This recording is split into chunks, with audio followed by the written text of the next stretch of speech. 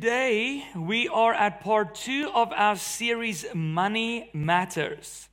And often when we hear, church is going to talk about money, we already freaked out a little bit. We're like, they're just going to want my money. But we learned already last week that it is about so much more than it. Money matters, that's our topic, because money really matters. And last week we heard that God does care about our money, that God does care about our finances. Why? Because money is neither good nor bad, but it has the potential to not only amplify what is in our hearts, but it also has the potential to put our life on the path towards God or a path away from God. So we learned last week that we don't want to live with greed. We don't want to live with discontentment. We want to live in a place where we feel content with what God has given us. We want to live in a place where our money has purpose more than just making it and spending it. And then we found out that the Bible actually has a word to describe this, and that word is stewardship. So stewardship is a word according to the Merriam-Webster dictionary that means it's the careful and responsible management of something entrusted to one's care. And we talked about it last week that money, we don't actually own it. How do we know it? Because when we die, we leave it behind. It's like the rental car you leave at the airport. So we read in the Bible that everything in the world was created through Jesus and for Him. So even the money, even the stuff we own somehow had its origin in God. And therefore we are just careful and responsible managers of what He has entrusted to me.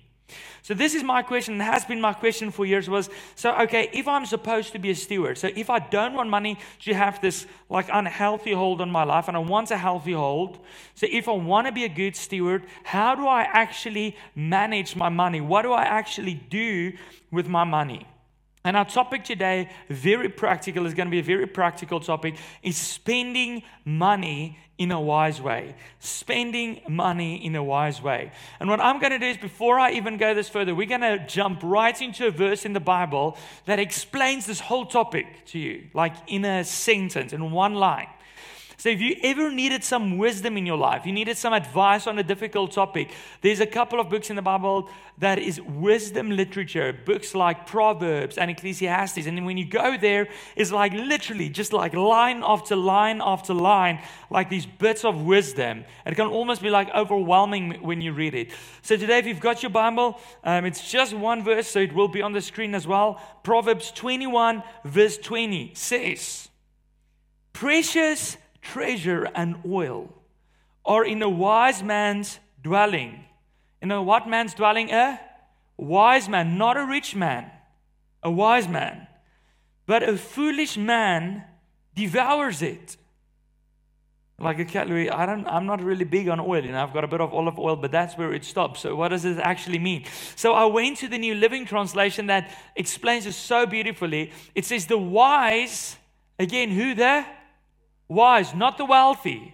The wise have wealth and luxury, but fools spend whatever they get. So it's interesting, when King Solomon, that was a very wise dude, and all the people who contributed to these books, when they wrote about things like this, they wrote from a place where the kingdom of Israel was built upon the wisdom of King David, upon the wisdom of King Solomon, the way they handled their finances, the way they handled everything God gave them. And what is interesting is that they do not say that the rich has wealth and oil and beautiful stuff and the poor spends it all. That's kind of like the way we think about money often. No, he says the wise have stuff in their house, and the unwise just like eats through all of it. They are like a virus that just consumes kind of, right? So here is what I want to tell you today. When we talk about our money, when we talk about this topic, money matters, how do I spend? I want you to get this first. You don't just spend money. There's not like a neutral way to spend money. You either spend it wisely or you spend it foolishly. So either you are smart when it comes to money or you're dumb. That's literally what Solomon is saying. You're stupid or you're smart. And you will decide at the end of the day if you are going to spend your money wisely as a smart person or whether you're going to spend it foolishly like a dumb person. But the choice is up to you. So we're going to talk about a couple of very practical things today. We're going to say, what does it look like when I spend my money wisely? And before we do this, what we are going to do is we're going to look at the Bible at a couple of verses that gives us certain principles on how we can spend our money wisely. But before I do that, I first want to say I'm not a financial planner or advisor. There are actually financial planners and advisors in our church. So depending on your age, depending on how close you are to pension or where you fall, things might be a little different for you. So this doesn't mean like to the letter of the law, you have to follow this. These are general, bigger principles that the Bible talks about how we should spend. And within those big principles, that's where you can figure out the details with someone that is probably more smart when it comes to this topic, a little clever, more clever than I am about this topic. But the first step, and we're going to go through 3 spending tips. 3 tips that will help you to spend your money wisely instead of spending it poorly. So the first spending tip today is be generous. Hear what this says, Acts 20 verse 35. You should remember the words of the Lord Jesus, not just anyone who said this, not just the financial advisors. This is the word of Jesus, is more blessed to give than to receive.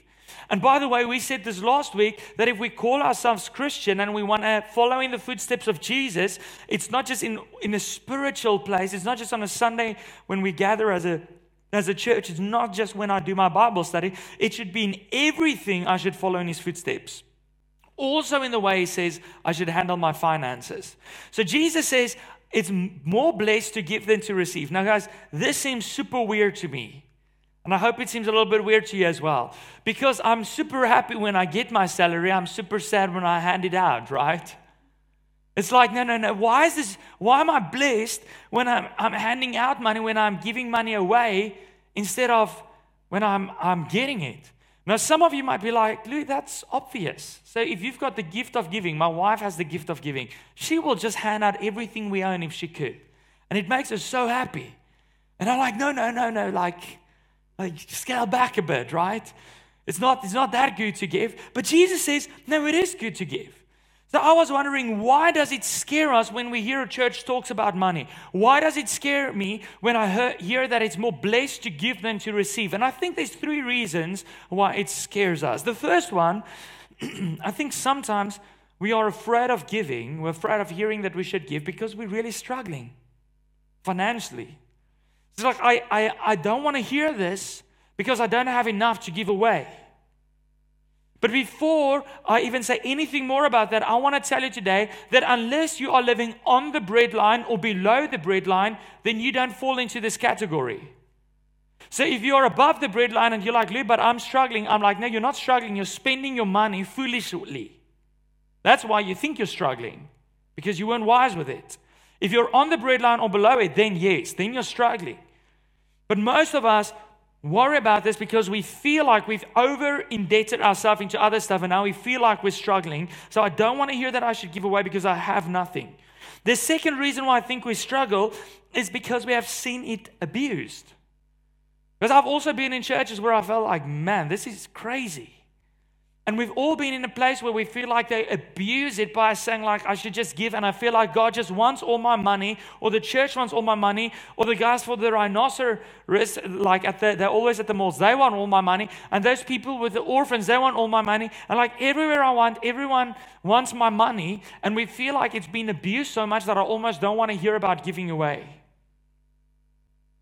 The third reason why I think we struggle why we are afraid of this is because we have a scarcity mindset. And what does that mean? It means that I believe that stuff is limited. I only have this much, so I need to really protect it. I need to hoard it. I need to keep it safe, because if this little bit runs out, I'm not going to have anything left. It's not that I don't have something. I'm afraid I won't have something. And here is the interesting part. All 3 of these, unless you're really living below the breadline, are false ideas. It shouldn't actually scare us. Because Jesus said it's more blessed to give than to receive. You see, generosity is not that God wants everything from us. We shouldn't be afraid because I don't have anything to give, or because I think like God wants my all, or because I actually want to hoard it. We should be excited because God doesn't come to us and say like, I want everything you own. No, we've got a God who's given everything He had. Jesus left the riches of heaven to come to earth. He walked in His sandals in the dusty streets of cities like Jerusalem. And it was not pretty, and it wasn't tarred, and it wasn't clean. But He lived among people. And He gave up all the riches to the point where He finally gave up His life for us.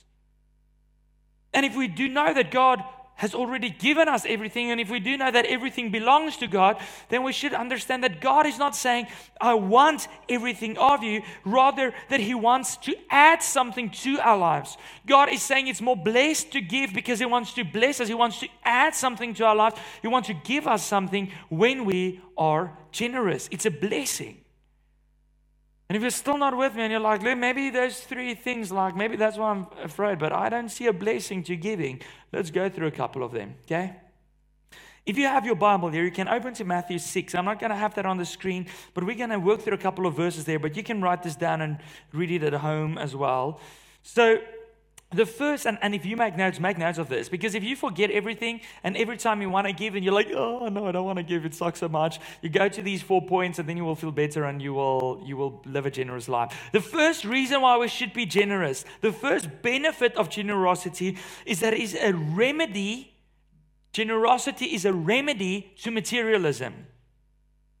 We live in a world where marketing, with the whole world around us, tell us that you need to acquire more stuff, because if you have more stuff, you will feel happy, you'll feel good about yourself, your identity will be good. And then we get all the new fancy toys. We get a new cell phone, although our old one was good, and we get a new car, and we buy a bigger house, although the kids are already moving out. We don't even know why we're doing it, but I hope I'm going to feel a little better about myself. And then I feel so happy for 2 days, and then it's gone. So we keep adding. We think that life is all about the stuff I have. That's materialism. See, and in Matthew 6, verse 19, Jesus said this. He said, don't store up treasures on earth where moths and vermin will destroy it and where thieves will steal it. Jesus is like, everything you gather together, everything that's material in this world, you cannot take it with you. It's going to go to nothing. It's going to go back to dust. You can't hitch a little Fender trailer to the back of your coffin and you arrive at heaven with a nice house and a car and bags full of money. That's not going to go with you. It's all going to stay behind. So Jesus is like, stop being materialistic, because all of this stuff, there will be nothing left of this one day. Either the thieves will steal it or the moths are going to chew through it, especially in Cape Town. Like, we never had fish moth issues in Gauteng. I'm like, what's up with that? But it's going to happen. And this is the crazy thing. If we build our lives around materialism, we're going to keep being disappointed every time. So how do we remedy it? We start giving away. So suddenly it's not just about what I can acquire, but it's also about what I can give. So the first reason why we give is because it remedies materialism. The second reason is that generosity draws us closer to God. So in Matthew 6, in verse 19, we just spoke about it. Jesus said, Don't store up stuff on earth. But then in verse 21, he says this, for where your treasure is, there your heart will be. Where your treasure is, there your heart will be. And I almost want to say, Jesus, but aren't you wrong?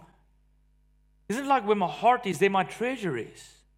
Like, don't I like something and then I put my money behind it? Jesus like, no, often it goes the other way around.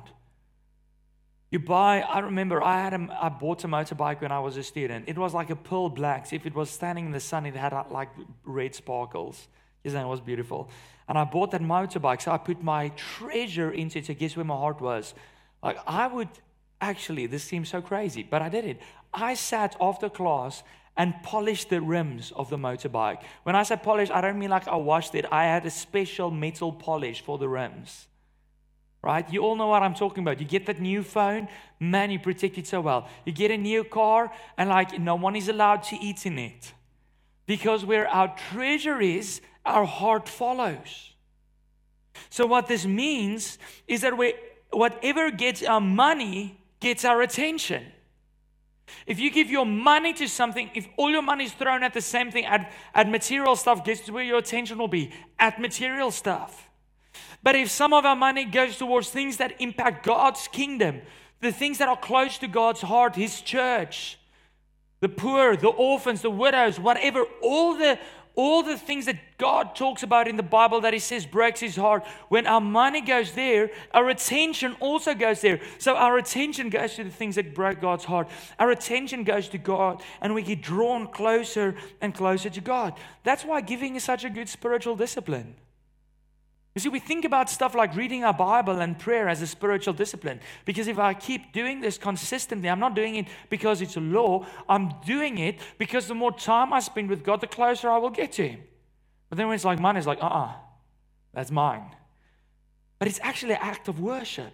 Where when we give and we build that in as a discipline in our life, it also draws us closer to God, because whatever gets my money gets my attention.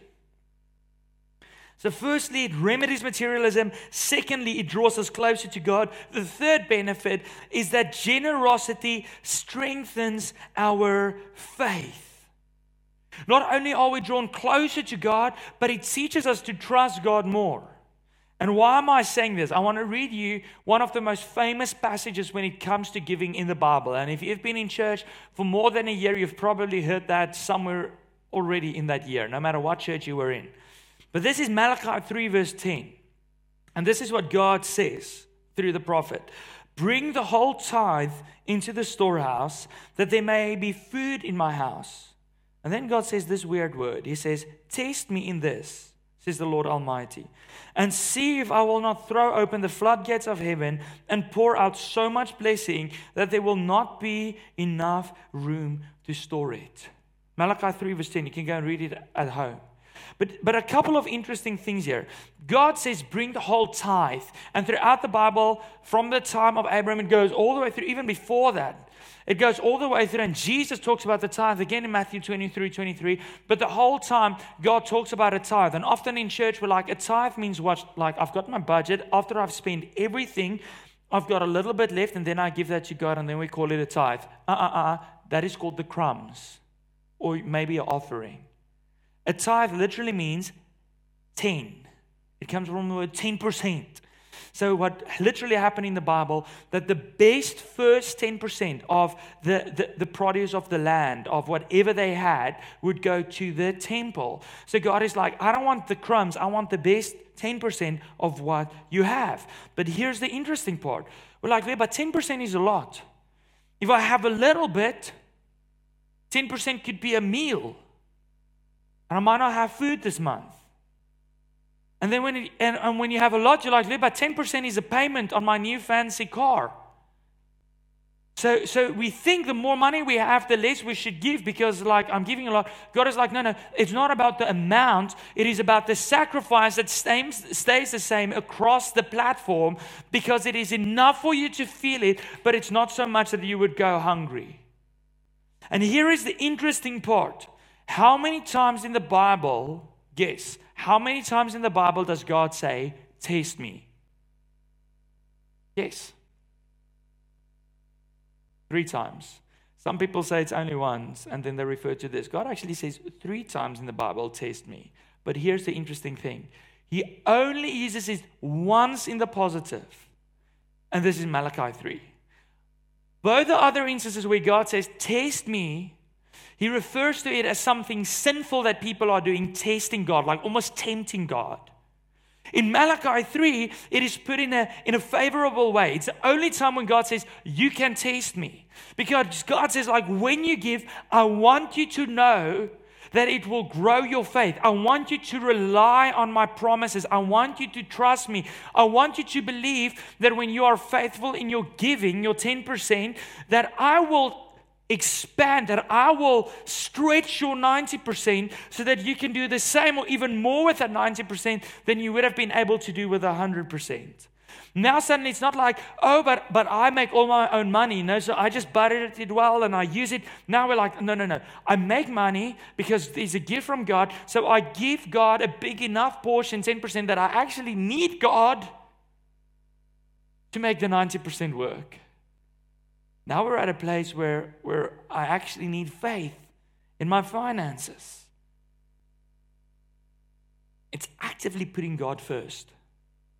You want to put God first with your time. How do you do it? In the morning when you wake up, instead of opening Instagram or Facebook or the news app, you open your Bible, you spend time with God, and you pray. You put Him first in your day. So it means instead of freaking out about the coronavirus, you have peace because God said, I'm with you and I will protect you and take care of you. Okay? If we want to put God first with other stuff in our life, like our finances, how do we do it? We put Him on top of the budget, not at the bottom when we have nothing left. But He's like, give, because it will take care of your materialism. It will draw you closer to me. It will put your focus on me, and it will strengthen your faith. You will learn to trust me. But the fourth reason, the fourth benefit of generosity is that it is an investment in eternity. So in Matthew 6, we heard that Jesus said, don't store all these treasures on earth. That's 19. Verse 21, He said, where the treasure is, the heart will be. But in the middle, there's a little something else. In verse 20, He says, rather store up treasure in heaven. I'm like, okay, Jesus, where's that ATM? Or what's the bank details so I can do an EFT to send some money to heaven? It doesn't exist because all material things will stay behind. You don't own it. It's like the car at the airport. You're going to go, it's going to be here. But what can we take with us? Souls of other people. Because what is the requirement? Does the Bible teaches us that the only requirement for us to see heaven is not living a perfect life, but is faith in Jesus Christ, is acknowledging, knowing, believing that He's our Lord and knowing that He's our Savior. So we cannot take all our money with us, but when we invest our money, not in sasol that crumbles, but when we invest it in kingdom-minded organizations or things that help people to meet Jesus, then suddenly when I get to heaven and all my money stays behind and Steinhoff crumbled and Sasol crumbled and everything is going crazy and I'm standing in heaven and I'm like, I'm so glad I didn't bring that bad stock with me. And suddenly my friend or my neighbor or my brother or my sister or someone that I didn't think would know Jesus are with me in heaven because I made a blue chip kingdom investment and that helps someone to meet Jesus. The investment in eternity, in the eternal lives of other people. So generosity remedies materialism, it draws us closer to God, it strengthens our faith, and it's an investment in eternity. See, at the end of the day, generosity is a gift to us from God. That's why I said it's better to give than to receive. It is a gift from God to strengthen our faith, to focus us on the things that really matter. So now our money doesn't have no purpose. It's got purpose. It's got meaning. Our focus is right. Our heart is right. And it protects us from a life of selfishness. We all hate selfishness, right? I look at little kids. My daughter is 15 months old. And then she would try to play with older kids. And she would walk to them. And she would want to take the toy. And then they're like, no, mine. And then a mom would always step in and like, no, bad, Johnny. Like, share your toys.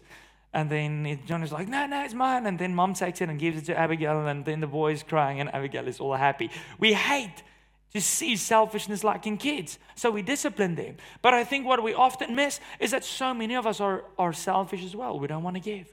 And God is like, I'm going to give you a gift. I'm going to give you the gift of generosity that will not only focus you, but that will save you from that ugliness. So here's the first tip. When you're drawing up your budget, the first part is giving.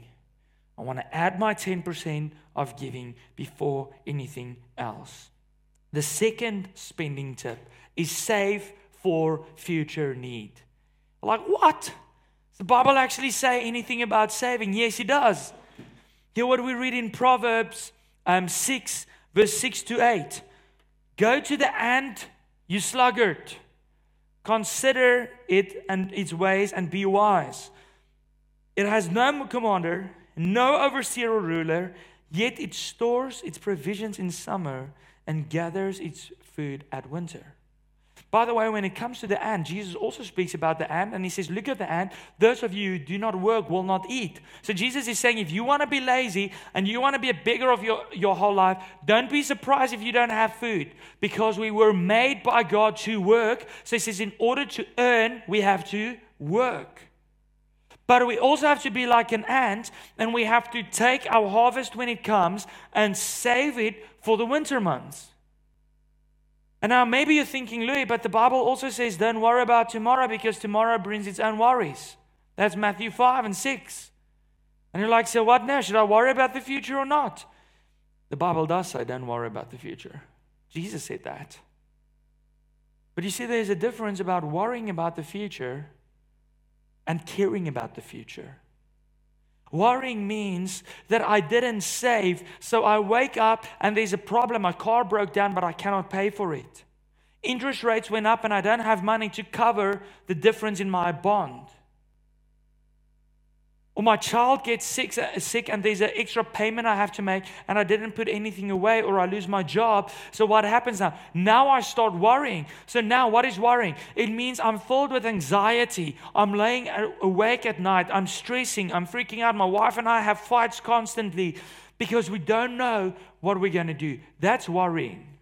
And we shouldn't worry. But in order to not worry, we need to care about the future. God wants to give us a future.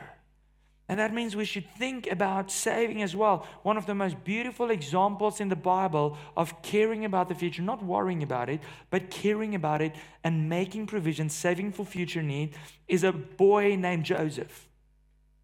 And he was a slave in Egypt, and the Pharaoh had this weird dream that 7 very thin cows walks up to 7 really fat cows and just eats them like alive, boom, swallows them.